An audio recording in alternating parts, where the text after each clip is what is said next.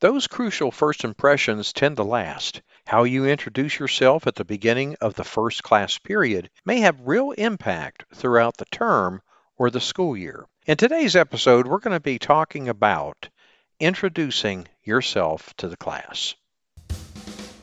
This is Steve Hiles welcoming you to episode 90 of the Teacher Rockstar podcast, a place where tips and strategies critical to the new teacher are discussed. We're going to be talking about introducing yourself to the class. Okay, let's dive right in here.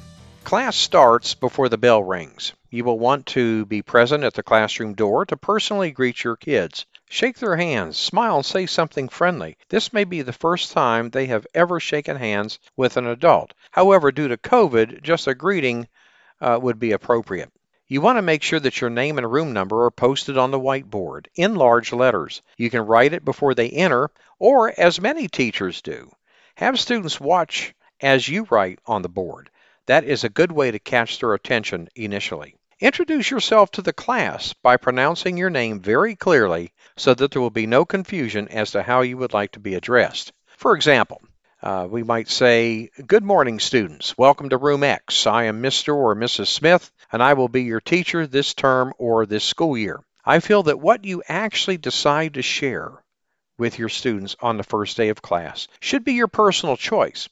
Now, some things you might want to share include, but certainly are not limited to, the following: how long you have been teaching, your teaching philosophy, what makes you a professional, for example, attending college courses, workshops, professional readings, etc. Talk about your family circumstances, whether you're married or how many children you have, etc. Where you come from, especially if from another community or country.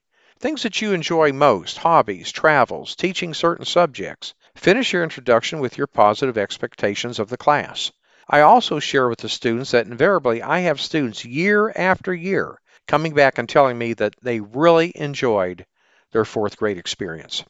Now, I usually end with a statement such as, "Boys and girls, we will be learning about so many exciting things. I hope that your fourth grade year will be the best year ever." Nonverbal communications, what your voice and body language say. But before we get into that, we're going to go ahead and pause now for a quick word from our sponsor. Would you like to supercharge your classroom management skills?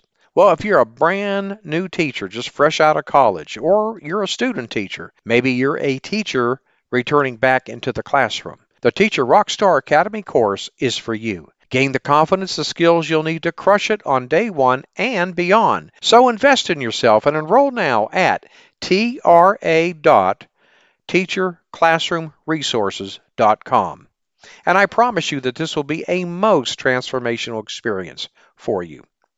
Okay, let's continue on. Popular TV shows in recent years have depicted experts who can tell if someone is actually telling the truth or lying simply by observing the muscles of the face. The study of body language has really come into its own in the corporate world and as training for politicians. Without dwelling too deeply into this fascinating subject, it is something that teachers should consider. What are the subtle cues you are giving your students?